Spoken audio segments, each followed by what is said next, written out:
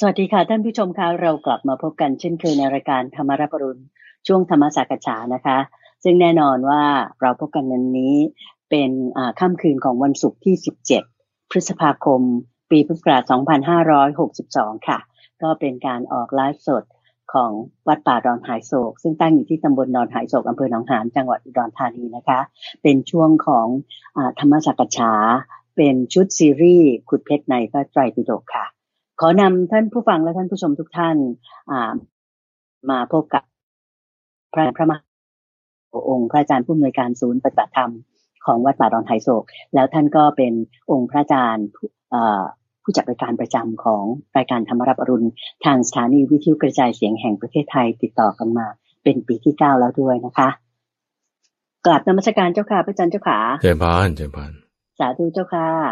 พระอาจารย์พร้อมแล้วที่จะขุดเพชรในพระไตรปิฎกใช่ใช่ซึ่ง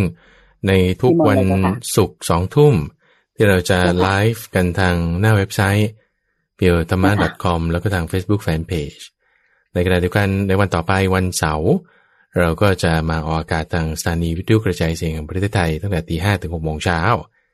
เจ้าค่ะนะซึ่งในช่วงของวันศุกร์เสาร์เนี่ยที่เรามาคุยกันพูดคุยเนี่ยก็จะเป็นซีรีส์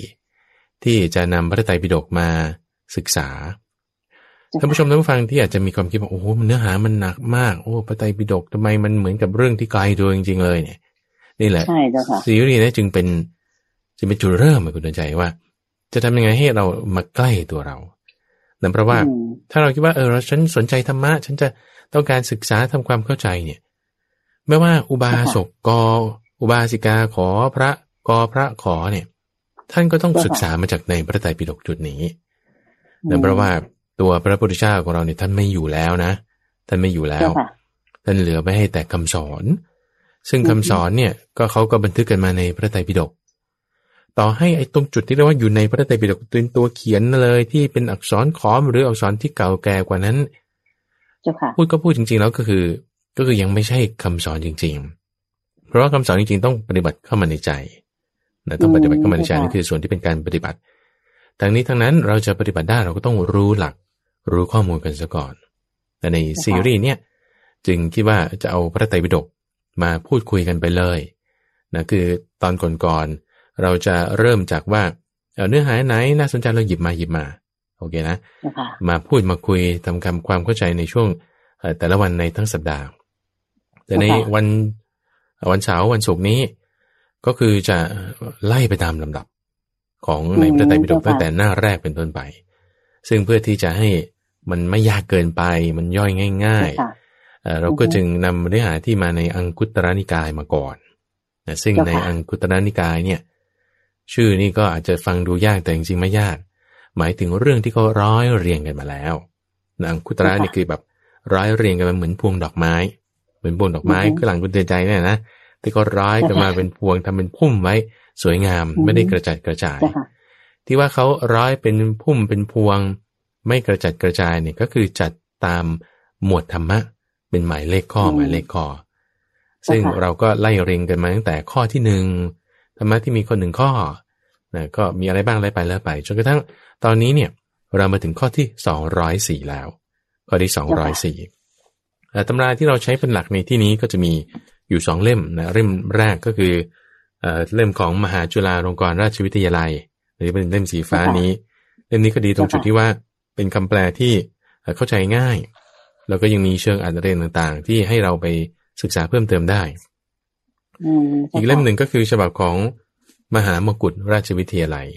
ฉบับของมหามกุฏราชวิทยาลัยซึ่งนี้เป็นเล่มที่ลักษณะการแปลเนี่ยก็จะอิงภาษาบาลีมากกว่าแล้วก็ยังมีส่วนที่เป็นอรรถคถาให้เราไปค้นคว้าเพิ่มเติมรายละเอียดก็จะมีเยอะมากกว่านะซึ่งตัวเลขที่เรามาพูดอธิบายกันนี้นำมาจากในเล่มสีฟ้าคือเล่มของฉบับมหาจุฬาในเอพิโซดก่อนๆเราก็อยู่ในหมวดตอนนี้เราอยู่ในหมวดของเหล่าสาวกที่มีความเป็นเลิศเป็นเอตตะคะในด้านต่างๆนะเราก็มาถึงในข้อที่204ท่านผู้ชมต้องฟังอะไรที่บอกว่าจะทำไมอยู่ๆมาข้อ204ได้ไงก็ไปติดตามชมฟังในตอนก่อนๆได้ทางหน้าใช่หน้าเว็บไซต์ว่าตอนนี้เรามาถึงข้อที่204ละก่อนหน้านี้เป็นอะไรไปตามฟังกัน วันนี้เราก็จะพูดถึงเรื่องของพระภิกษุอยู่ทั้งหมด3รูปด้วยกันคิดว่าเนื้อหาจะพอดีบวกลบนิดหน่อยก็ตามนี้นั่นก็คือท่านแรกในข้อ204คือท่านพระเรวตะสัปดาห์ก่อนเราก็พูดถึงท่านพระเรวตะนะแต่ว่าเวลาเราหมดซะก่อนเราก็เลยเอาท่านเรวตะอีกท่านหนึ่งมาพูดที่นี่สัปดาห์ก่อนนี่คือท่านพระเรวตะที่อยู่ป่าสัปดาห์นี้คือท่านพระเรวตะที่มีความกังขาก็จึงเรียกว่าท่านพระกังขาเรวตะชื่อเหมือนกันแต่ว่า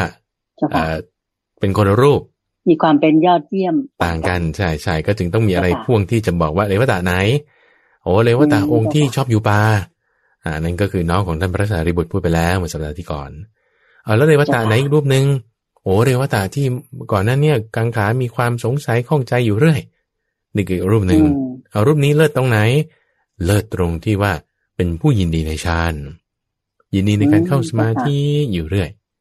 นี่คือในข้อ204ส่วนในข้อ205นั้นก็คือท่านพระโสนะวันนี้เราก็จะพูดถึงโสนะ2รูปในข้อ205และ206โดยใน205นี่คือท่านพระโสนะโกลิวิสะ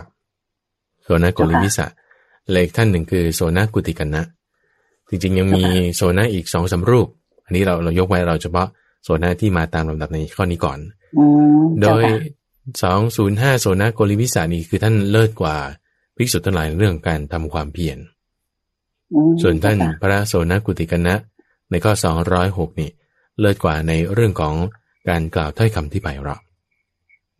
เจ้าค่ะอันนี้คือตามลำดับก็มี3องค์ที่จะคุยกันในวันนี้นะเจ้าค่ะถูกต้องทั้งนี้ทั้งนั้นท่านผู้ชมต้องฟังอยู่ที่ฟังอยู่ชมอยู่เนี่ยก็สามารถกดไลค์กดแชร์แบ่งปันไปตามไทม์ไลน์ของตนหรือว่าแบ่งปันให้เพื่อนๆได้แล้วถ้ามีคำถามสงสัยข้องใจในสิ่งใดสามารถที่จะดรอปเป็นคอมเมนต์เป็นโน้ตหรือว่าข้อความส่งมาได้ในไทม์ไลน์นี้เจ้าค่ะแล้วก็ช่วยกันแชร์ไปในหน้า Facebook ของแต่ละคนด้วยนะเจ้าค่ะอย่างของโยมเองก็จะแชร์ไปในหน้า Facebook ของตัวเองซึ่งก็มีเพื่อนอยู่หลายร้อยคนเช่นเดียวกันดังนั้นก็ถ้าหากว่าท่านผู้ชมท่านผู้ฟังทุกท่านช่วยกันทำแบบนี้ก็เหมือนกับเราทุกคนร่วมกันทำบุญในการที่จะบูชาพระพุทธองค์ด้วยการเผยแผ่พระพุทธศาสนาของพระองค์มากยิ่งขึ้นนะเจ้าค่ะพระอาจารย์เจ้าค่ะเจริญซึ่งในวันพรุ่งนี้พอดีวันนี้ใครที่แบบอาจจะทำบุญอะไรต่างๆก็ไปเวียนเทียนบ้างอะไรบ้างนะวันถัดไปเนี่ยเป็นวันพระที่เป็นวันวิสาขบูชาคือในเช้าวันที่18ซึ่งวันที่17นี่ก็เป็นวันศุกร์ดิบที่เราอาจจะต้องมาเตรียมตัวในการที่จะทำบุญใส่บาตรก็ยกไว้อันนี้เจ้าค่ะทีนี้ก็มาถึงในข้อ204ของเราที่เรื่องของท่านพระกังขาเรวตะซึ่งแพทเทิร์นนี้คุณใจจำมาให้ดีเลยที่ว่าพระภิกษุแต่ละรูปท่านก็จะมีแพทเทิร์นว่าต้องได้ตั้งความปรารถนามาไว้ก่อนอยู่แล้วคิดดูนะในชาติก่อนๆนะเจ้าค่ะถูกต้องคุณใจลองคิดดูสมมติอย่างภิกษุสักตั้งแต่รุ่นก่อนหลวงปู่มั่นอย่างเงี้ยรุ่นก่อนอย่างหลวงปู่มั่นเนี่ยท่านถ้าปัจจุบันนี้ก็ต้องอายุ100 กว่าปีนะ200 ปีอย่างเงี้ยตีซะสมมติแต่ก่อนหน้านั้นเนี่ยมีภิกษุรูปอื่นๆเนี่ยไม่ได้มีการกล่าวถึงเลยมีบ้างแต่นิดๆหน่อยๆหรือว่าภิกษุรูปอื่นๆในสมัยพุทธกาลมีต้องเป็นพันเป็นล้านอ่ะทำไมไม่ได้มีการกล่าวถึงเลยมีแค่แบบเนี้ย40-50 องค์80 องค์ประมาณเท่าที่ดูรีเสิร์ชเนี่ยรู้สึกจะมีชื่ออยู่146 องค์ที่ว่ามีชื่อปรากฏอยู่ในพระไตรปิฎกเนี่ยทำไมเหลือแค่นี้คุณเดียอย่างนี้ว่าทำไมแบบทั้งที่มีเป็นล้านแต่ไม่เหลือแค่นี้เพราะว่าความโดดเด่นตรงนี้คือความดีที่ท่านทำมาไว้ไปมาอยู่ดูอย่างพระพุทธเจ้าท่านทำความดีไว้มีชื่อตกทอดถึงมาปัจจุบันนี้ท่านพระมหาสารีบุตรท่านพระมหาโมคคัลลานะพระบุญกุศลนี้ต้องสะสมมาเป็นอย่างมากในขั้นต่ำนี้ก็คือ100,000 กับ100,000 กับ100,000 กับเพราะฉะนั้นก็จึงตกมาอยู่ที่สมัยพระพุทธเจ้าปทุมมุตตระ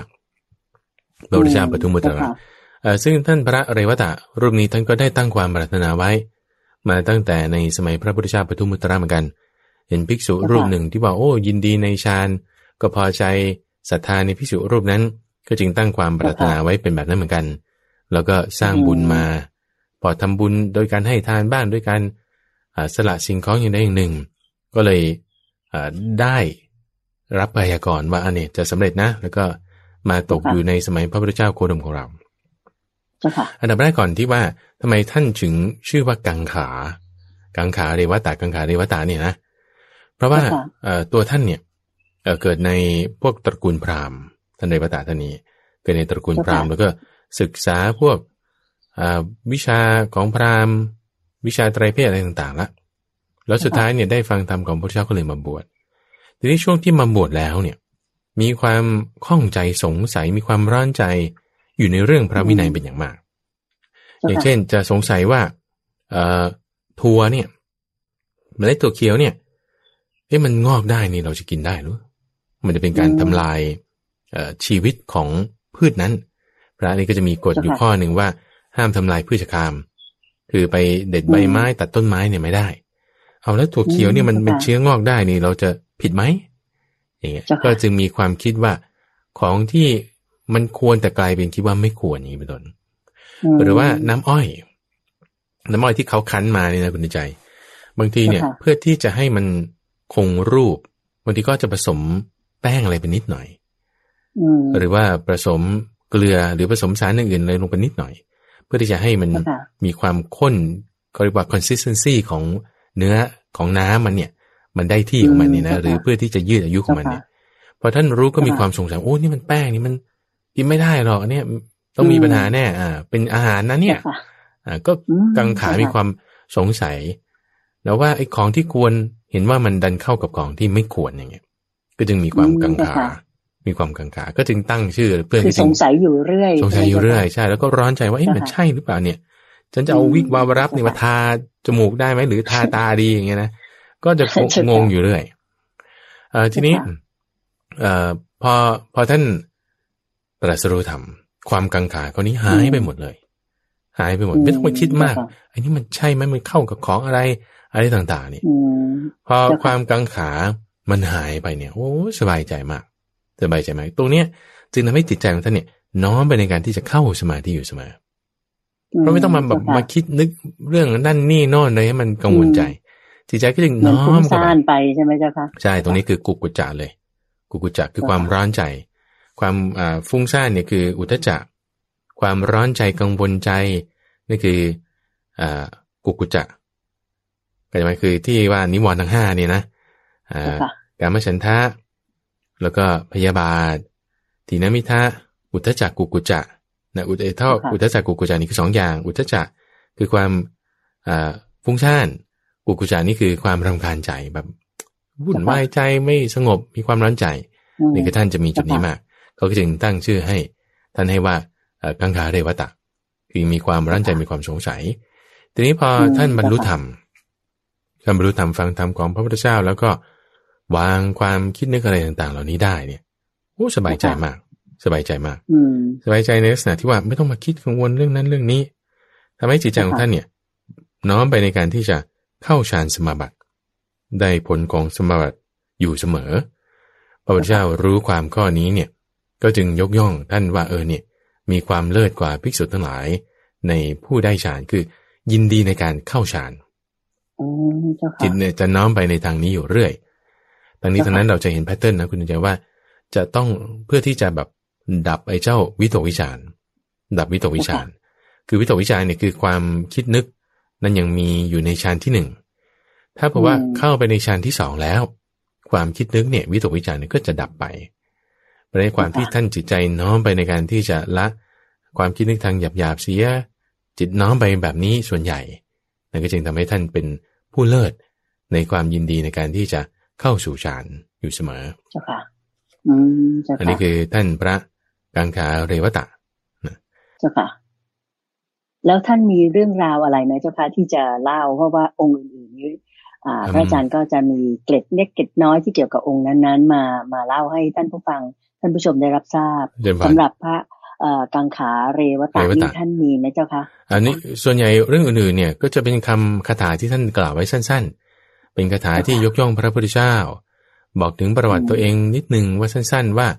ตัวของท่านเองเนี่ยมีคำพูดอยู่ตรงหนึ่งท่านเคยเปล่งอุทานขึ้นมาข้อมูลต่างๆเหล่านี้เนี่ยนะมีในอัตถกถาท่านครั้งหนึ่งเคยบอกว่าความสงสัยอย่างใดอย่างหนึ่งในอัตภาพนี้หรืออัตภาพอื่นในความรู้ของตนหรือในความรู้ของผู้อื่น ความสงสัยเหล่านั้นทั้งหมดเนี่ยท่านประพฤติพรหมจรรย์ทำความเพียรแล้วละความสงสัยเหล่านั้นได้ละความสงสัยเหล่านั้นได้ก็คือเป็นเรื่องราวที่เราเล่ามานี่เองแต่เป็นเรื่องสั้นๆเป็นไม่ได้มีนิทานธรรมบทหรืออะไรที่เกี่ยวข้องกับท่านมากก็จึงเป็นเรื่องสั้นๆทีนี้พระสองรูปที่เราจะต่อกันไปนี้เนี่ยก็จะเป็นเรื่องยาวแล้วทีนี้คือท่านพระโสนโกลิวิสะกับท่านพระโสนกุติกันนะเพราะฉะนั้นเรื่องราวของท่านพระกังขาเรวตะก็มีเพียงเท่านี้นะแล้วก็ถ้าบอกว่าท่านผู้ชมท่านฟังมีคำถามข้อสงสัยว่าท่านมีอะไรยังไงอีกหรือไม่ก็เขียนถามมาดรอปมาในคอมเมนต์นี้ก่อนเจ้าค่ะพระอาจารย์ก็จะตอบให้ในข่าวต่อๆไปใช่ใช่ใช่เพราะว่าเรื่องท่านมีสั้นๆแค่นี้เองมีสั้นๆแค่นี้อันนี้ก็คือเนื้อหาที่ค้นคว้ามาแล้วมาจากหนังสือพระอรหันต์80 รูปของอาจารย์ปัญญาใช้บางอย่างทีนี้เรามาต่อในรูปที่สองคือท่านพระโสนโกลิวิสะท่านพระโสนโกลิวิสะก็ลักษณะเดียวกันคุณใจก็ตั้งความปรารถนาคราวนี้นี่ท่านตั้งความปรารถนามาในสมัยพระพุทธเจ้าอโนมัทสี ซึ่งพระพุทธเจ้าอนุมัติสีเนี่ยก็มาก่อนพระพุทธเจ้าปทุมมุตระสักหน่อยหนึ่งเจ้าค่ะคือบางทีก็บวกลบนะประมาณ100,000 กับคือถ้ามากไปกว่านั้นก็จะเข้าข่ายการมาเป็นบารมีของพระปัจเจกพุทธเจ้าแล้วแต่ถ้าลดไปกว่านั้นก็จะไม่ได้เพราะนั้นก็จะประมาณ100,000 กับบวกขึ้นมานิดหน่อยนอกจากที่ไปได้เคยพบปะกับพระพุทธเจ้าอนุมัติสีตั้งความปรารถนาไว้ว่าโอ้มีศรัทธาในพระภิกษุรูปที่มีความเพียรก็อยากเป็นอย่างนั้นใช่ไหมนี่คือเริ่มต้นมาแล้วก็ยังได้พบเจอกับพระพุทธเจ้าปทุมมุตระด้วยอีกครั้งหนึ่งพระพุทธเจ้าวิปัสสีด้วยแล้วก็ยังมีพระปัจเจกพุทธเจ้าด้วยแต่ท่านพระโสดนั้นเคยทำบุญบารมีมาแล้วก็พอได้สร้างบุญสร้างกุศลอาจจะถวายทานบ้างถวายปัจจัย4อะไรต่างๆแล้วก็ตั้งความปรารถนามาเรื่อยๆมีอยู่จุดหนึ่งคุณใจที่น่าสนใจก็คือเคยตั้งความปรารถนาว่าเนี่ยถ้าเกิดมาชาติไหนเนี่ยขอให้ได้มีผิวพรรณเหมือนสีเหมือนงอนไก่สีเหมือนงอนไก่ก็คือสีแดงๆอย่างเงี้ยนะชมพูเรื่อเป็นแบบนี้ทีนี้พอมาในชาติสุดท้ายท่านก็มาบังเกิดเป็นบุตรชายของเศรษฐีในเมืองจำปานี่อยู่แคว้นอังคะซึ่งเป็นเมืองขึ้นของแคว้นมคธแคว้นมคธนี่ก็มีพระเจ้าพิมพิสารเป็นพระราชาเศรษฐีที่เป็นพ่อของท่านพระโสนะนี่ก็คือชื่ออุสภะเศรษฐีอุสภะนี่ก็คือหมายถึงโคตัวพ่อฝูงนี่ก็คงจะมีโคมากนั่นแหละก็ถึงตั้งชื่อว่าอุสภะเศรษฐีเจ้าค่ะพอท่านเกิดมาในชาตินั้นเนี่ยเกิดมาในตระกูลเศรษฐีนี่ก็คือเป็นตระกูลพ่อค้าเป็นตระกูลแพทย์เป็นตระกูลเวชเวลาเขาเอาข้าวมาให้ท่านกินเนี่ยแม่ก็มีวิธีการอธิบายคือเขาเตรียมแปลงนาประมาณ60 ไร่ใช้น้ำที่ผสมกับนมรดข้าวนะกั้นขอบข่ายไว้ไม่ให้นกไม่ให้สัตว์อะไรต่างๆมากินใช้แล้วก็พอได้พืชพันธุ์มาเสร็จปุ๊บก็มาพรมด้วยของหอมอบไว้3 ปีนั่นน่ะเอาออกมายังอบอีกแล้วก็ถึงค่อยเอามานึ่งทำเป็นข้าวผสมกับน้ำผึ้งแล้วก็นมทำอย่างเหนียวทำอย่างข้นเอามาเสิร์ฟให้กินก็เรียกว่าข้าวมัทุปายาตเวลาเสิร์ฟให้กินเนี่ยก็ใส่ในถาดทองวางบนถาดเงินอีกทีหนึ่งนะแล้วก็มีเครื่องวิจิตรอะไรต่างๆมากมาย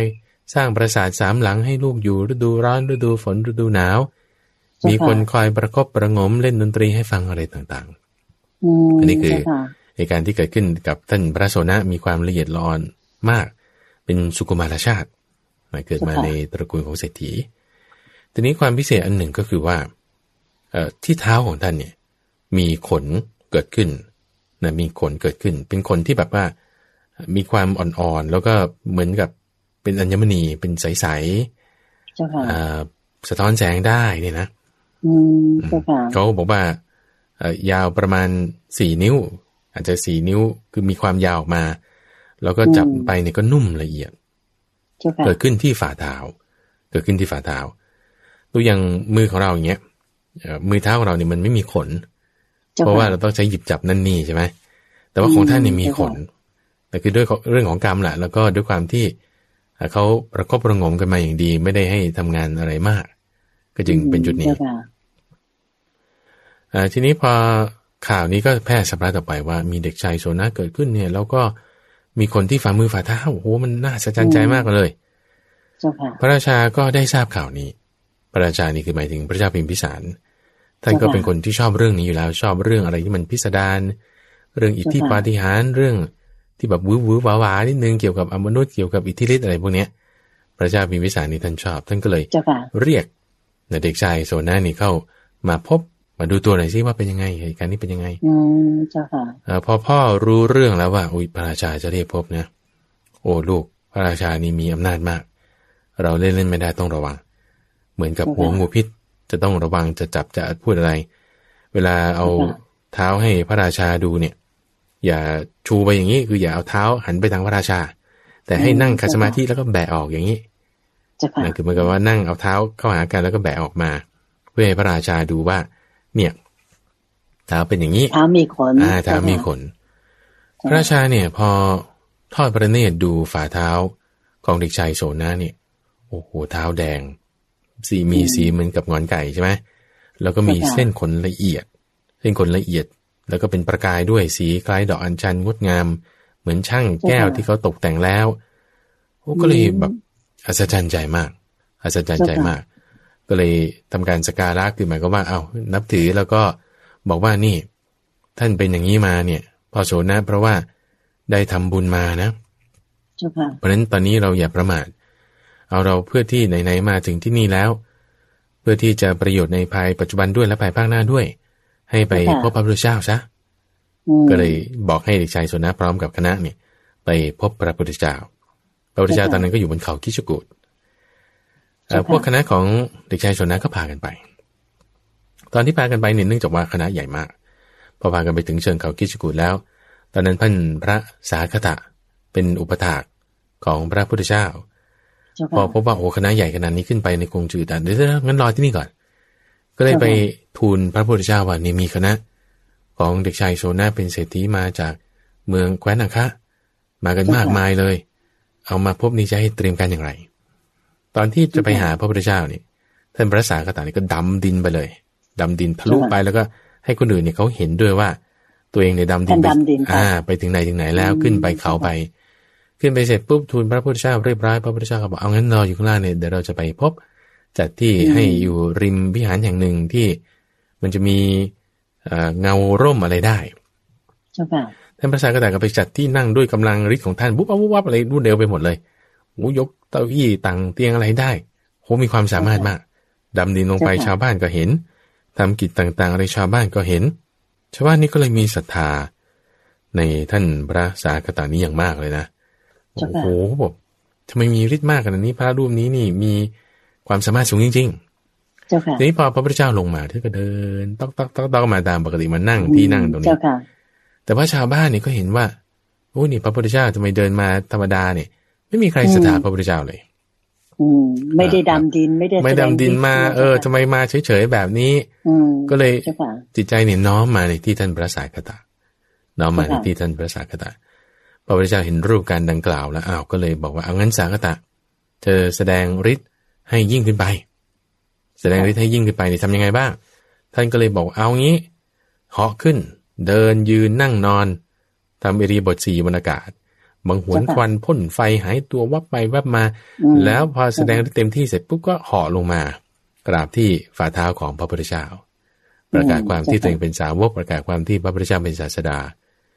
พวกชาวบ้านเห็นในการนี้บอกโอ้โหป่านนี้นี่สาวกยังทำได้ขนาดนี้แล้วศาสนาจะขนาดไหนอย่างเงี้ยนะก็คือฮากันพอคือฮากันขนาดนี้ก็เลยจิตใจมาเริ่มมีศรัทธาในพระพุทธเจ้าละศรัทธาแล้วก็เลยจิตน้อมมาเพื่อที่จะฟังธรรมละน้อมมาเพื่อที่จะฟังธรรมตอนนั้นพระพุทธเจ้าก็แสดงเรื่องอนุบุพพิกถาอนุบุพพิกถาคือกล่าวเรื่องทานศีลสวรรค์โทษของกามและการหลีกออกจากกามกล่าว5เรื่องนี้ไอ้ห้าเรื่องเนี่ยเป็นลักษณะที่ว่าเป็นธรรมะหมวดที่จะเลื่อนขึ้นไปถึงขั้นโลกุตระแต่ขั้นโลกุตระคืออริยสัจ4จุดที่จะเตรียมจิตให้พร้อมที่จะไปตรงนั้นเนี่ยคืออนุบุพพิกถาคือ5เรื่องนี้เหมือนกับว่าผ้าก่อนที่คุณจะย้อมได้คุณซักให้สะอาดซะก่อนพอซักให้สะอาดแล้วก็ย้อมไปได้เราเตรียมจิตของเราให้ดีให้นุ่มนวลด้วยทานศีลสวรรค์เนกขัมมะอานิสงส์โทษของกาม แล้วก็ทำความเข้าใจให้ถูกต้องด้วยเรื่องของอริยสัจสี่ไล่ขึ้นมาอย่างนี้เจ้าค่ะพอทำความเข้าใจในเรื่องอนุปวิกถาอริยสัจสี่แล้วก็มีความเข้าใจความเข้าใจนี้ก็คือยังกินจิสมุทัยธรรมังคือหมายความสิ่งใดสิ่งหนึ่งมีความเกิดขึ้นเป็นธรรมดาสิ่งนั้นทั้งหมดล้วนมีความดับไปเป็นธรรมดา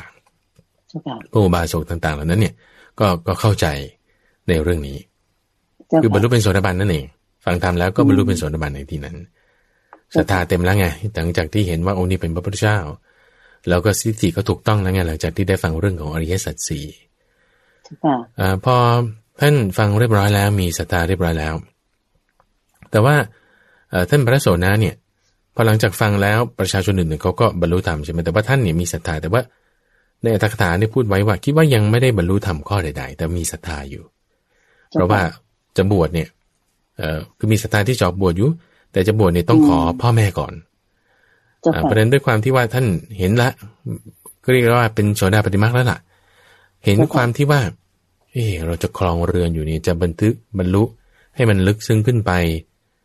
เหมือนกับสังที่เขาขัดดีแล้วไม่ได้ถ้าจะครองเรือนต้องบวชก็เลยมีความคิดว่าจะขอบวชแล้วก็คือต้องการจะบรรลุเป็นพระอรหันต์ล่ะอินทรีย์แก่กล้าละก็เลยต้องไปขอพ่อแม่กลับไปขอพ่อแม่หลังจากที่ไปขอพ่อแม่อนุญาตเรียบร้อยแล้วก็มาบวชในสำนักของภิกษุรูปหนึ่งนี่คือท่านพระโสดานะคือตอนนั้นคิดว่าอาจจะไม่ใช่เด็กชายโสดาแล้วล่ะจะโตแล้ว16-17อาจจะถึง20แล้วด้วยแล้วก็มาบวชทีนี้พอมาบวชแล้วก็ทำความเพียรไม่ได้บวชกับพระพุทธเจ้านะบวชในสำนักของภิกษุรูปหนึ่งอยู่ที่ป่าสีตะวันคือพอมาบวชแล้วเนี่ยปรากฏว่าพวกภิกษุพวกอะไรต่างๆก็มาขอดูเท้าท่านอยู่เรื่อยว่าจริงไหมเนี่ยที่ว่ามีเท้าเป็นแบบนี้ชาวบ้านก็มาขอดูก็เลยรู้สึกว่าแบบไม่หลีกเร้นอยู่ไม่ได้ก็เลยเอาไปหาที่หลีกเร้นอยู่รูปเดียวอยู่ที่ป่าสีตะวันในการที่ไปอยู่หลีกเร้นในที่นั้นก็ได้ทำความเพียรด้วยการเดินจงกรมด้วยการเดินจงกรมเดินไปเดินมาเดินไปเดินมาเพื่อที่จะบรรลุธรรมแต่ก็ยังไม่บรรลุสักที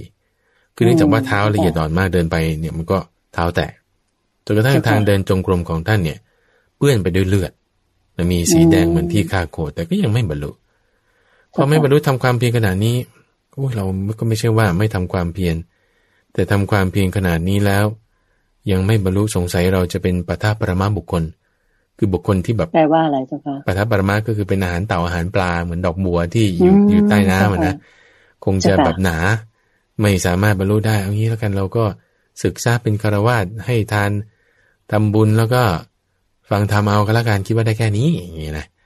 ท้อแท้ท้อถอยที่ท้อแท้ท้อถอยเนี่ยเพราะว่าความเพียรที่มากเกินไปพอความเพียรมากเกินไปทำให้จิตเนี่ยฟุ้งซ่านพอฟุ้งซ่านก็ไม่สำรวมจิตก็เหินห่างจากสมาธิก็มีความรำคาญใจมีความที่แบบท้อถอยอ่อนแอเกิดขึ้นพระพุทธเจ้าก็จึงวาร์ปมาคือด้วยพอทราบวาระจิตของท่านพระโสดาแล้วก็อันตรธานมาจากเขาคิจกุฏมาปรากฏอยู่ที่ป่าสีตะวันแล้วก็ให้โอวาทว่าเอาโสดาเธอเคยเล่นพิณใช่ไหมเล่นพิณเนี่ยนะตึงเนี่ยนะถ้าบอกว่าสายพิณขึงตึงเกินไปเสียงมันก็ไม่เพราะถ้าสายพิณขึงหย่อนเกินไปเสียงก็ไม่เพราะแต่ต้องขึงได้ระเบียบเสมอกันแต่พอดีท่านบอกอย่างนี้นี่คือพระพุทธเจ้าสอนท่านพระโสดาก็เลยเปรียบกับมาที่ว่าเหมือนกันความเพียรถ้าปรารภมากเกินไปจะฟุ้งซ่านถ้าย่อหย่อนเกินไปก็จะเกียจคร้านนะจงรู้ความที่อินทรีย์ทั้งหลายต้องเป็นธรรมชาติเสมอกันคุณจะจำคำนี้ไม่ดีเลยอินทรีย์ทั้งหลายต้องเป็นธรรมชาติเสมอกันอินทรีย์คืออะไรบ้างอินทรีย์คือศรัทธาอินทรีย์คือวิริยะสติสมาธิปัญญา5อย่างนี้ต้องเป็นธรรมชาติเสมอกันโอเคทีนี้พอท่านกำหนดหมายในข้อนี้ว่างั้นอินทรีย์ต้องเป็นธรรมชาติเสมอกันหมายความว่าไงหมายความว่าอย่างกรณีของท่านเนี่ยความเพียรมากใช่ปะความเพียรเนี่ยมากเกินพุ่งออกไปส่วนที่เกินมาเนี่ยมันเกินมาด้วยอะไรด้วยความอยากคือตัณหาที่ว่าฉันต้องบรรลุหรือทำความเพียรมากเกินไปส่วนที่เกินมามากเกินไปด้วยอำนาจของตัณหา ความเพียรนั้นก็จึงออกมาในรูปของความฟุ้งซ่านเพราะไม่ได้เกิดสมาธิความเพียรที่คุณปรารภแล้วไม่ได้เกิดสมาธิเนี่ยอันนั้นคือเกินไปด้วยอำนาจของตัณหาก็จึงจะออกมาในรูปแบบของความฟุ้งซ่านทำการใจโอเคนี่คือกรณีของท่านพระโสนะแต่ว่าบางกรณีก็อย่างอื่นก็มีเช่นว่าสมาธิอยู่ๆมันก็มีพรวดโผล่ขึ้นมาบางทีมันฟลุกๆได้สมาธิที่ฟลุกๆมาได้โดยที่ไม่ได้ทำความเพียรมาก่อนมันเป็นลักษณะของตกผวังค์อย่างคนที่ฝึกสมาธิใหม่ๆบางทีตกผวังค์นี่คือหมายความว่ามันจะหลับก็ไม่ใช่แต่ว่าเป็นสมาธิอยู่แต่ไม่รู้มันยังไงคือลักษณะของตกอันนี้คือความหมายที่อาตมาเข้าใจนะว่าบางทีเพราะว่าตัวเองเนี่ยเคยไปเห็นตอนก่อนๆแรกๆฝึกสมาธิเนี่ยมันเหมือนตกผวังค์ไปเข้าสมาธิก็เป็นสมาธิอยู่แต่มันยังไงไม่รู้คือเราไม่ชำนาญสติเราไม่ได้เต็มที่สมาธิอยู่ๆเกิดมีขึ้นมาโดยที่สติเราไม่เต็มที่เกิดขึ้นมาเนี่ยมันก็เป็นลักษณะความง่วงคือเข้าข่ายไปในทางนั้นหรือปัญญาเนี่ยถ้าไม่ได้เป็นจากสมาธิมาเห็นตามความเป็นจริงเนี่ยปัญญาที่อยู่ๆโผล่ขึ้นมาพรวดเลยเนี่ยมันก็จะเป็นการยกตนข่มท่านคิดว่าตัวเองเก่งนั่นนี่อันนี้ก็ไม่ดีหรือปัญญาเนี่ยถ้าไม่ได้ทำให้เกิดศรัทธาไม่เกิดความมั่นใจเนี่ยอยู่ก็โผล่พรวดขึ้นมานี่คือเป็นลักษณะของความอยากที่ออกมาในรูปของปัญญาก็จะเป็นความตีตนเสมอท่านลบหลู่คุณท่านเป็นแบบว่าคิดว่าตัวเองเก่งคนอื่นไม่เก่งเท่าตัวนี่ปัญญาเป็นแบบนี้หรือว่าศรัทธาเองก็ตามถ้าบอกว่าไม่เสมอกันถ้ามีความอยากมากแล้วมันออกมาในทางศรัทธาเนี่ยความอยากที่ออกมาในรูปแบบนั้นก็จะเป็นลักษณะที่แบบว่างมงายเป็นงมงายมีคือแบบอ้อนวอนขอร้องงมงายแต่ไม่ทำจะให้มาทำความเพียรทำไม่ได้แต่ไม่ไหวเพราะว่าศรัทธาไม่ได้ให้เกิดวิริยะนั่นคือส่วนที่มันปูดเกินออกมาไม่เสมอกันหรือว่าศรัทธาอยู่ๆมีศรัทธาโดยที่ไม่ได้มีปัญญามาไอ้ความศรัทธาที่ไม่มีปัญญาเนี่ยก็เป็นศรัทธาแบบหัวเต่าศรัทธาแบบงมงายหัวเต่าแบบนี้เพราะฉะนั้นอินทรีย์ทั้ง5อย่างจะต้องปรับให้มีความเสมอกันให้กำหนดหมายในข้อนี้ไว้ตัวอย่างของท่านพระโสนะคือเรื่องของความเพียรที่มากเกินไปทีนี้พอท่านออกจากหมู่อยู่แต่ผู้เดียวกำหนดหมายในความเสมอกันของอินทรีย์แล้วท่านก็บรรลุเป็นพระอรหันต์ขึ้นมาพอท่านบรรลุเป็นพระอรหันต์ขึ้นมาแล้วนี่นะก็เป็นลักษณะที่ว่ามาประกาศความที่ตัวเองเนี่ยเป็นพระอรหันต์แล้วพระพุทธเจ้าเคยชมท่านพระโสนะคุณเดินใจว่านี่แหละเป็นลักษณะของการประกาศก็เรียกว่ายืนยันความเป็นอรหัตผลโดยไม่น้อมเข้าสู่ตัวโดยไม่น้อมเข้าสู่ตัวคือยังไงเจ้าคะก็คือพูดถึงหลักธรรมเท่านั้นเองพูดถึงหลักธรรมเท่านั้นอย่างเช่นว่าท่านกล่าวไว้อย่างนี้บอกว่าภูเขาหินศิลาล้วนไม่มีช่องไม่มีโพรงเป็นแท่งทึบถ้ามีฝนลมเจือมาพัดมาจากทางตะวันออกตะวันตกหรืออย่างไรเนี่ยคุณเขานั้นก็ไม่หวั่นไหวไม่สะท้านสะเทือนเปรียบเทียบไว้กับบุคคลที่ถ้ามีเสียงกลิ่นรสผลิตภัณฑ์รูปพัดมาทางตาหูจมูกลิ้นกายใจแล้วก็ไม่สะดุ้งสะเทือนอันนี้แหละคือลักษณะของผู้ที่เห็นธรรมแล้วก็พยากรณ์ไปอย่างนี้พระพุทธเจ้าก็จึงรับรองว่าโอ้นี่อย่างนี้แหละเป็นการพยากรณ์อรหัตผลโดยไม่น้อมเข้าหาตัวคือบางคนเนี่ยพยากรณ์อรหัตผลโดยที่ทำเป็นของสนุกแล้วก็จะต้องมาทุกภายหลังพระพุทธเจ้าพอใจเนี่ยก็จึงอนุญาตให้ท่านพระโสนะใช้รองเท้าได้ภิกษุสมัยก่อนตอนแรกไม่ได้ใช้รองเท้าก็มีท่านพระโสนะนี่แหละเป็นต้นให้พระพุทธเจ้าบัญญัติในการใช้ข้อนี้คืออนุญาตเลยนะไม่ใช่ว่ามีใครมาด่าว่ากระหาอะไรแต่ว่าด้วยความที่พระพุทธเจ้าพอใจด้วยความที่พระพุทธเจ้าเนี่ยพอใจจึงผ่อนปรนในข้อนี้ให้จึงให้ได้นุ่งรองเท้าใส่รองเท้าพวกภิกษุอื่นๆที่ก็ฉวยโอกาสเนี้ยพวกฉัพพคีทำรองเท้ามาเป็นแบบหลายชั้นเป็นงอนเป็นวิจิตรพิสดารอะไรก็ห้ามไว้หมดสุดท้ายมาก็เหลือแค่รองเท้าชั้นเดียวแล้วก็ตอนที่พระพุทธเจ้าอนุญาตนี่คืออนุญาตเฉพาะท่านพระโสนะท่านพระโสนะเนี่ยก็กลัวว่าโอ้โหฉันนี่เป็นลูกเศรษฐีสละทรัพย์80 เล่มเกวียนทั้งช้างทั้งทรัพย์อะไรต่างๆแล้วจะมาเอารองเท้าเนี่ยเหรอโอ้ยจะให้แก่ข้าพระองค์คนเดียวไม่ขอรับก็แล้วกันจะไม่ขอใช้สอยแต่ต้องให้กับภิกษุทั้งหลายด้วย อย่างนี้นะด้วยอานิสงส์ตรงนี้ภิกษุจิตใจงามภิกษุทั้งหลายก็เลยได้อานิสงส์มาด้วยได้อานิสงส์มาด้วยเจ้าค่ะทีนี้ในความที่ทำไมท่านถึงเป็นผู้ที่ยกย่องได้รับการยกย่องในการที่ปรารภความเพียรเพราะว่าถ้าเราจะมาวิเคราะห์สถานการณ์อยู่ในใจอย่างภิกษุรูปอื่นนี่บางทีความเพียรไม่ถึงต้องเร่งความเพียรความเพียรไม่ถึงต้องเร่งความเพียรแต่ถ้าในความเพียรมากเกินไปต้องลดลงมาความเพียรมากเกินไปต้องลดลงมามันก็จะต่างกันอยู่ตรงนี้นี่ก็เป็นจุดสังเกตข้อหนึ่งที่ว่าทำให้ท่านนี้มีความเลิศกว่าภิกษุรูปอื่นๆในเรื่องของการปรารภความเพียรก็คือเพียรมากซะจนทำให้ตอนแรกมีปัญหานะเจ้าค่ะแทนที่ว่าจะเหมือนองค์อื่นๆซึ่งแบบว่าต้องทำความเพียรคือเร่งไปให้ถึงจุดหมายเจ้าค่ะแต่นี้ท่านทำเกินพระพุทธเจ้าต้องมาเตือนให้ลดลงมาให้เป็นพอดีนะเจ้าค่ะอ๋อเจ้าค่ะด้วยเหตุนี้นี่เองซึ่งก็มีลักษณะภิกษุหลายรูปคนเลยที่เป็นแบบนี้ว่ามีความคิดว่าจะศึกสุดท้ายพระพุทธเจ้ามาให้ข้อมูลอย่างกรณีของท่านพระจุลปันโทนี่ก็เหมือนกันไม่ไหวแล้วถูกพี่ชายไล่หนีจะศึกอย่างเงี้ยนะพระพุทธเจ้ามาห้ามไว้แล้วก็ให้ข้อมูลว่าอันนี้ต้องเป็นอย่างนี้นะท่านก็ผ่านมาได้มีความเลิศในการแยกกายใช่ไหมกรณีของท่านพระโสน่านี่ก็โอ้ไม่ไหวทำความเพียรมากจะศึกพระพุทธเจ้าก็มาเปรียบเทียบให้เหมือนกับพิน3 สายขึงตึงเกินไปขึงหย่อนเกินไปไม่ได้อินทรีย์ต้องเสมอกันท่านก็ทำให้มันถูกได้แล้วก็บรรลุธรรมขึ้นมาได้เจ้าค่ะโอเคอันนี้คือเรื่องของท่านพระภิกษุที่ชื่อว่าโสนโกลิวิสะซึ่งมีความเพียรยอดเยี่ยมนะเจ้าค่ะได้รับการยกย่องจากพระพุทธเจ้าเจ้าค่ะวันนี้เราอีกองค์หนึ่งใช่ไหมเจ้าค่ะวันนี้เราพูดไปถึง2 รูปแล้วนะคุณเดชคือท่านพระกังขาริวัตตะที่เมื่อสักครู่อธิบายถึงว่าท่านพระกังขาริวัตตะเนี่ยเกิดในตระกูลพราหมณ์นี่ผิดพลาดจริงๆท่านเกิดในตระกูลกษัตริย์เกิดในตระกูลกษัตริย์เป็นเชื้อเจ้าแล้วก็หมอบวชกรณีของท่านพระโสนโกลิวิสานี่เกิดในตระกูลเศรษฐีแล้วก็มาออกบวชส่วนภิกษุที่เราจะพูดถึงต่อไปนี้คือท่านพระโสนกุติกันนะก็เกิดในตระกูลเศรษฐีแล้วก็มาออกบวชและโดยท่านก็ตั้งความปรารถนาไว้ตั้งแต่ในสมัยพระพุทธเจ้าปทุมมุตระแล้วก็เห็นพระภิกษุรูปหนึ่งที่ว่ากล่าวธรรมไพเราะมีวาจาไพเราะก็เลยมีศรัทธาในพระภิกษุรูปนั้นแล้วก็ตั้งความปรารถนาไว้ตรงนั้นเหมือนกันเจ้าค่ะทีนี้เป็นอย่างนั้นบ้างนะใช่พอในสมัยต่อมาเอามาเกิดในสมัยพระพุทธเจ้าวิปัสสี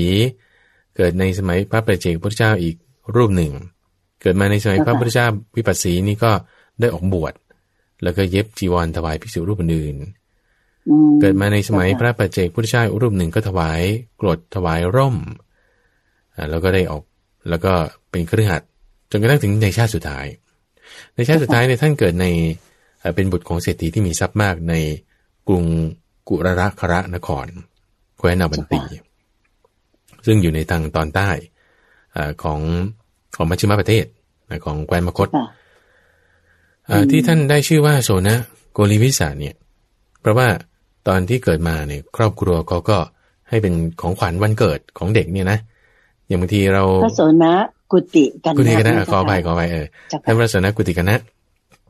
ที่ท่านมีชื่อว่ากุติกันนะเนี่ยเพราะว่ากุติเนี่ยหมายถึงต้มหูต่างหู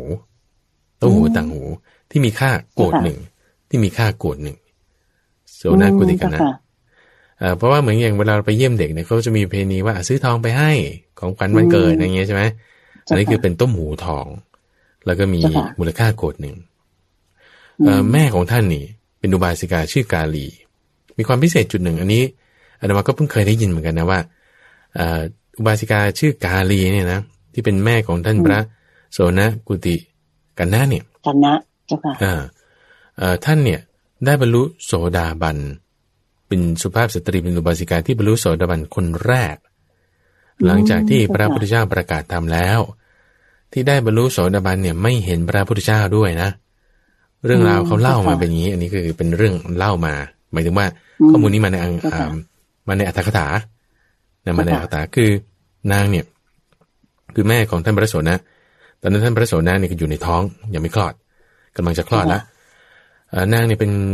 ชาวเมืองราชกฤห์ชาวเมืองราชกฤห์แล้วก็แต่งงานไปอยู่ที่เมืองกุติกนะขอไปเมืองกุรราคระอยู่ที่แคว้นอื่นใช่ไหมประเพณีของเขาคือว่าพอแต่งงานมีลูกแล้วตอนตั้งครรภ์ก็กลับมาที่เมืองเดิมเพื่อที่จะคลอดคือเมืองราชกฤห์ทีนี้พอตอนกลับที่เมืองเดิมเนี่ยก็ด้วยความไม่สบายในครรภ์ก็ตื่นขึ้นมาตอนกลางคืนซึ่งในคืนนั้นเนี่ยเป็นคืนที่พระพุทธเจ้าเนี่ยแสดงธรรมจักรวัตนสูตรให้กับเราภิกษุปัญจวัคคีย์ฟังแล้วก็มีการบรรลุธรรมมากมายเลยที่นั่นนอกจากท่านพระอัญญาโกณทัญญะแล้วยังมีเทวดามีอะไรต่างๆบรรลุธรรมด้วยมียักษ์ตนหนึ่งคุณใจเนี่ยนะเขาถึงบรรลุบรรจุมาในอัตถกถาเนี่ยนะข้อมูลตรงนี้มียักษ์คนหนึ่งยักษ์ตัวหนึ่งชื่อว่าสาตาคิระยักษ์สาตาคิระยักษ์สาตาคิระยักษ์เนี่ยก็ฟังธรรมจักรกับวัตนสูตรอยู่ที่นั่นด้วยสาตาคิระยักษ์เนี่ยนะพอฟังแล้วโอ้โหได้บรรลุเป็นโสดาบันเทวดาเนี่ยนะคือแต่บรรลุหลังท่านพระอัญญาโกณทัญญะพอได้บรรลุเป็นโสดาบันแล้วก็คิดถึงเพื่อนตัวเองยักษ์นี่นะนี่คือพูดถึงยักษ์นะยักษ์นี่ก็คิดถึงเพื่อนตัวเองชื่อว่าเหมะยักษ์เหมวัตตยักษ์ว่าเหมวัตตยักษ์เพื่อนฉันนี่มันอยู่ไหนมาฟังธรรมด้วยหรือเปล่าเนี่ยปรากฏไม่เห็นก็จึงโอ้ยตายแล้วเนี่ยพลาดแล้วเนี่ยรีบไปบอกก็เลยรีบจะไปหาเพื่อนในขณะที่สาตาคิระยักษ์เนี่ยจะไปพบเหมวัตตยักษ์ที่อยู่ราชกฤห์เขาก็เมืองราชกฤห์เนี่ยเป็นเมืองที่มียักษ์อยู่มากมีพวกอมนุษย์อยู่มากบริเวณยักษ์ต่างๆนี่ก็จะเป็นที่อยู่ของพวกยักษ์ด้วยในป่าบางแห่งสาตาคิระยักษ์เนี่ยก็จะมาหาเหมวัตตยักษ์เนี่ยก็กำลังอยู่ที่ป่าหิมพานต์เพื่อที่กำลังจะไปที่นั่นพอได้ยินว่าเนี่ยดอกไม้อะไรต่างๆมันบานไปหมดเลยมันจะเป็นไปได้ไงก็เลยจะไปดูเหมวัตตยักษ์นี่ก็จะไปดูก็มาเจอกันระหว่างทางพอดีไอ้สาตาคิระยักษ์บอกนี่จะไปไหนเนี่ยเหมวัตตยักษ์บอกจะไปดูดอกไม้บานสะพรั่งไปหมดเลยโอ้ยนี่ท่านดอกไม้ไม่ใช่บานสะพรั่งแค่ในป่าหิมพานต์นะทั่วไปหมดนี่บานหมดเลยเอ้าทำไมถึงบานได้เหมวัตตยักษ์ก็ไม่รู้โอ้ยก็นี่พระพุทธเจ้านี่อุบัติขึ้นแล้วนี่เจ้าชายสิทธัตถกุมาร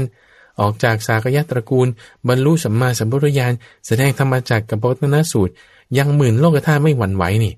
เราเทวดาประชุมกันนี่ฟังธรรมนี่บรรลุเป็นโสดาบันนี่ถ้าไม่รู้เลยเหรอเหมวัตตยักษ์บอกว่าไม่รู้เลยแล้วดอกไม้นี่บานไปทั่วแล้วท่านนี่ได้เห็นพระพุทธเจ้าเต็มสองในตาเหรอเหมวัตตยักษ์ถามสาตาคิระยักษ์บอกว่าเห็นตามในสองในตาเลยว่าอย่างนี้เห็นในสองเต็มตาเลยไม่ได้เห็นแค่เต็มตายังเต็มหูด้วยว่าท่านพูดว่าไงฟังธรรมะด้วยโอ้แล้วเต็มใจด้วยว่าบรรลุโสดาบันได้ยินแค่นี้คุณใจเหมวัตตยักษ์นี่ก็บรรลุธรรมด้วยคือเขาว่าไงมาก็ว่าตามไปนะหมายถึงว่าสาตาคิระยักษ์เนี่ยได้ยินมาว่าไงก็บอกอธิบายให้เพื่อนฟังตามความเข้าใจของตนเพื่อนนี่ก็มีศรัทธามากขึ้นด้วยตามด้วยนี่คือหมายถึงเหมวัตตยักษ์ในขณะที่คุยกันอยู่เนี่ยนางอุบาสิกาชื่อกาลีที่เป็นแม่ของท่านพระโสนะเนี่ยก็ด้วยความไม่สบายในการก็ลุกขึ้นมาตอนกลางคืนเที่ยงคืนนี่แล้วก็ไปเปิดหน้าต่างดูเนี่ยตัวเองก็เป็นลูกเศรษฐีก็อยู่ในเรือนสูงใช่ปะก็ได้ยินเสียงคุยกันของยักษ์สองตนเนี่ยฟังแล้วดูว่ามันไม่ใช่เสียงคนอื่นไหนลองฟังดิเขาพูดอะไรกันในฟังบทสนทนาระหว่างเหมวัตตยักษ์กับสาตาคิระยักษ์ไปเนี่ยก็ได้บรรลุโสดาบันในคืนนั้นกันนะได้บรรลุโสดาบันเจ้าค่ะนี่ก็คือเป็นเรื่องที่เล่ามาแล้วก็พอบรรลุโสดาบันท่านก็อุบาสิกาท่านนี้ก็คลอดออกมาคลอดท่านพระโสนะออกมานี่คือเรื่องของท่านพระโสนกุติกัณณะในชาติสุดท้ายที่ขอไปโสนโกริวิสะกุติกัญญะเจ้าค่ะที่ว่าท่านมีแม่ชื่ออุบาสิกาชื่อกาลีใช่เจ้าค่ะทีนี้พอท่านก็เจริญวัยขึ้นมามีอยู่วาระหนึ่งคุณใจคือเนื่องจากว่าเป็นลูกของเศรษฐีก็ต้องมีการค้าขายไปที่นั่นที่นี่มีอยู่ครั้งหนึ่งที่ท่านพระโสนะนี่นะก็ติดไปกับกองเกวียนเพื่อที่จะไปค้าขายในต่างเมืองมีครั้งหนึ่งที่เขาจอดพักกองเกวียนไว้ที่ใต้ร่มไม้แห่งหนึ่งอยู่บนเกวียนมันก็อึดอัดนิดหน่อยนะเขาก็เลยมาลงมานอนข้างล่าง ให้มันอากาศมันโล่งโปร่งสบายดีอยู่ใต้ต้นไม้ทีนี้พอถึงเวลาไปคณะที่เขาก็ไปกันลืมเด็กชายโซน่านี่เอาไว้เด็กชายโซน่านี่ก็หลับเพลินนอนอยู่โอ้ยตื่นขึ้นมาเอ้าไม่มีใครเลยสวยแล้วทำไงดีเนี่ยก็เลยเดินตามรอยเกวียนไปเดินตามรอยเกวียนไปตรงนี้แหละเป็นจุดหักเหคุณใจที่ว่าพอเดินตามรอยเกวียนไปก็คงจะไปได้ไม่ไกลเพราะเกวียนก็ไปช้ากว่าคนเดินเจ้าค่ะก็เกวียนก็หนักด้วยพอเดินไปตรงนี้ไปถึงจุดหนึ่งที่เป็นต้นไม้เป็นต้นไม้ที่หนึ่งแล้วก็มีร่มเงาอยู่เห็นคนหนึ่งบุรุษคนหนึ่งที่แบบมีร่างกายใหญ่โตผิดรูปผิดแบบน่าเกลียดน่ากลัวมากแล้วก็เนื้อมันเละเนื้อของคนคนนี้มันเละมันตกลงมาที่พื้นพอตกลงมาที่พื้นคนนี้เขาก็หยิบเนื้อนั่นแหละกินเนื้อก็แบบตัวใหญ่มากนะแล้วก็ร่างกายมันเละเนื้อตกลงมาก็หยิบขึ้นมากินเจ้าค่ะเห็นแล้วก็เวออะไรคุณใจเด็กชายโซนาเวอเลยโอ้โหทำไมเป็นงี้วะปรากฏว่าเนี่ยก็เลยถามเขาว่านี่ท่านเป็นใครบุรุษคนนั้นบอกฉันเป็นเปรตคือเป็นเปรตนะไปเจอเปรตเป็นเปรตเป็นเปรตแล้วทำไมท่านเป็นอย่างนี้ทำไมมากินเนื้อตัวเองเนี่ยเมื่อก่อนทำกรรมเอาไว้ทำอะไรมาเด็กชายโซนาก็ถามคือหลอกลวงคนอื่นเลี้ยงชีพหลอกลวงคนอื่นเลี้ยงชีพแล้วก็ยังเคยด่าว่าสมณะที่เข้ามาบิณฑบาตในหมู่บ้านว่าเนี่ยมาบิณฑบาตอะไรเคี้ยวกินเนื้อของตัวเองซะด้วยบาปกรรมนี้ก็จึงได้เกิดมาเป็นเปรตนี่คือเปรตตัวใหญ่ต้องมาเคี้ยวกินเนื้อตัวเองด้วยนะเจ้าค่ะใช่เนื้อตัวเองลุยตกลงมาที่พื้นแล้วก็หยิบกินอย่างเงี้ยนะเวอเลยคือเห็นผีว่างั้นเถอะเจ้าค่ะต่อมาก็เดินไปอีกต้นไม้ต้นหนึ่งก็เห็นผีอีกคือเปรตตัวเล็ก2 ตัวเจ้าค่ะมีเลือดกำเดาไหลออกจากปากแล้วก็ไหลออกจากจมูกแล้วก็เข้าปากแล้วก็ไหลออกจากจมูกแล้วก็เข้าปากวนไปเรื่อยอย่างเงี้ยนะทำไมท่านเป็นอะไรเนี่ย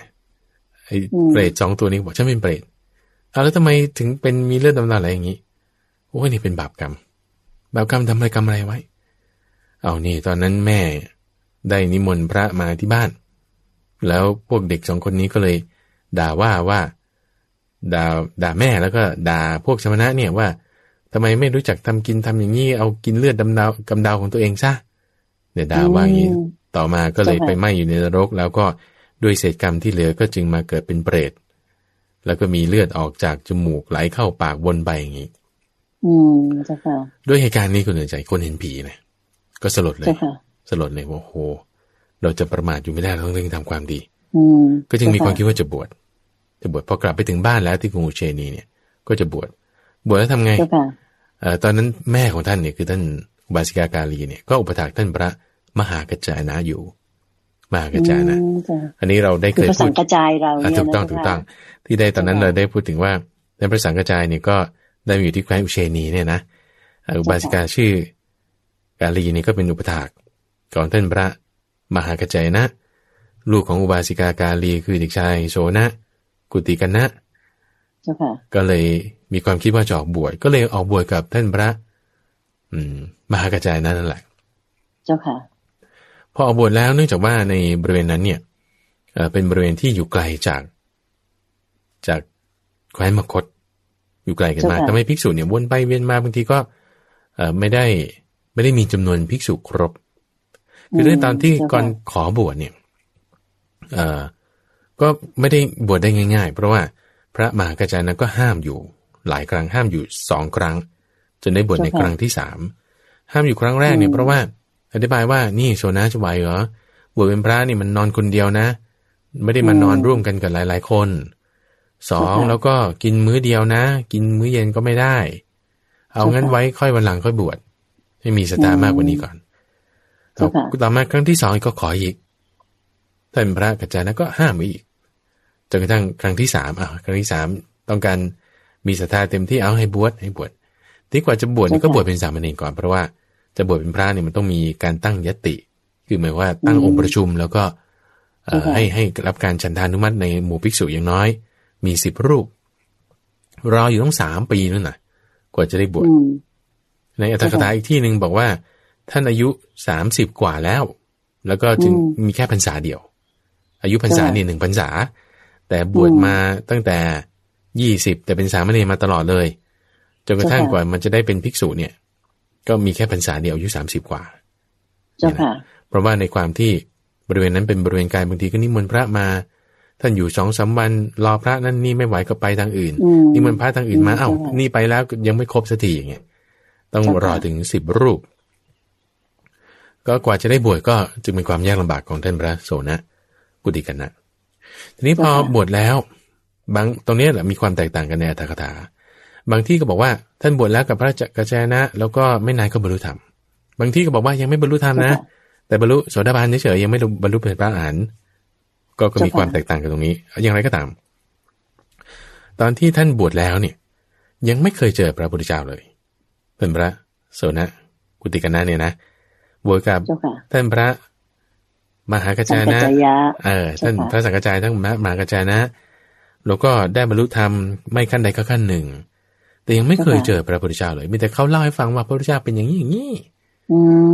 คิดดูนะสมมติตัวเราเนี่ยถึงกุศลใจคิดถึงพระพุทธเจ้าอย่างเงี้ยเราบวชมาเรามาปฏิบัติธรรมแต่ว่าเราไม่เคยเห็นพระพุทธเจ้าเลยคิดดูแล้วกันต้องอยากเห็นแน่นอนอ่ะ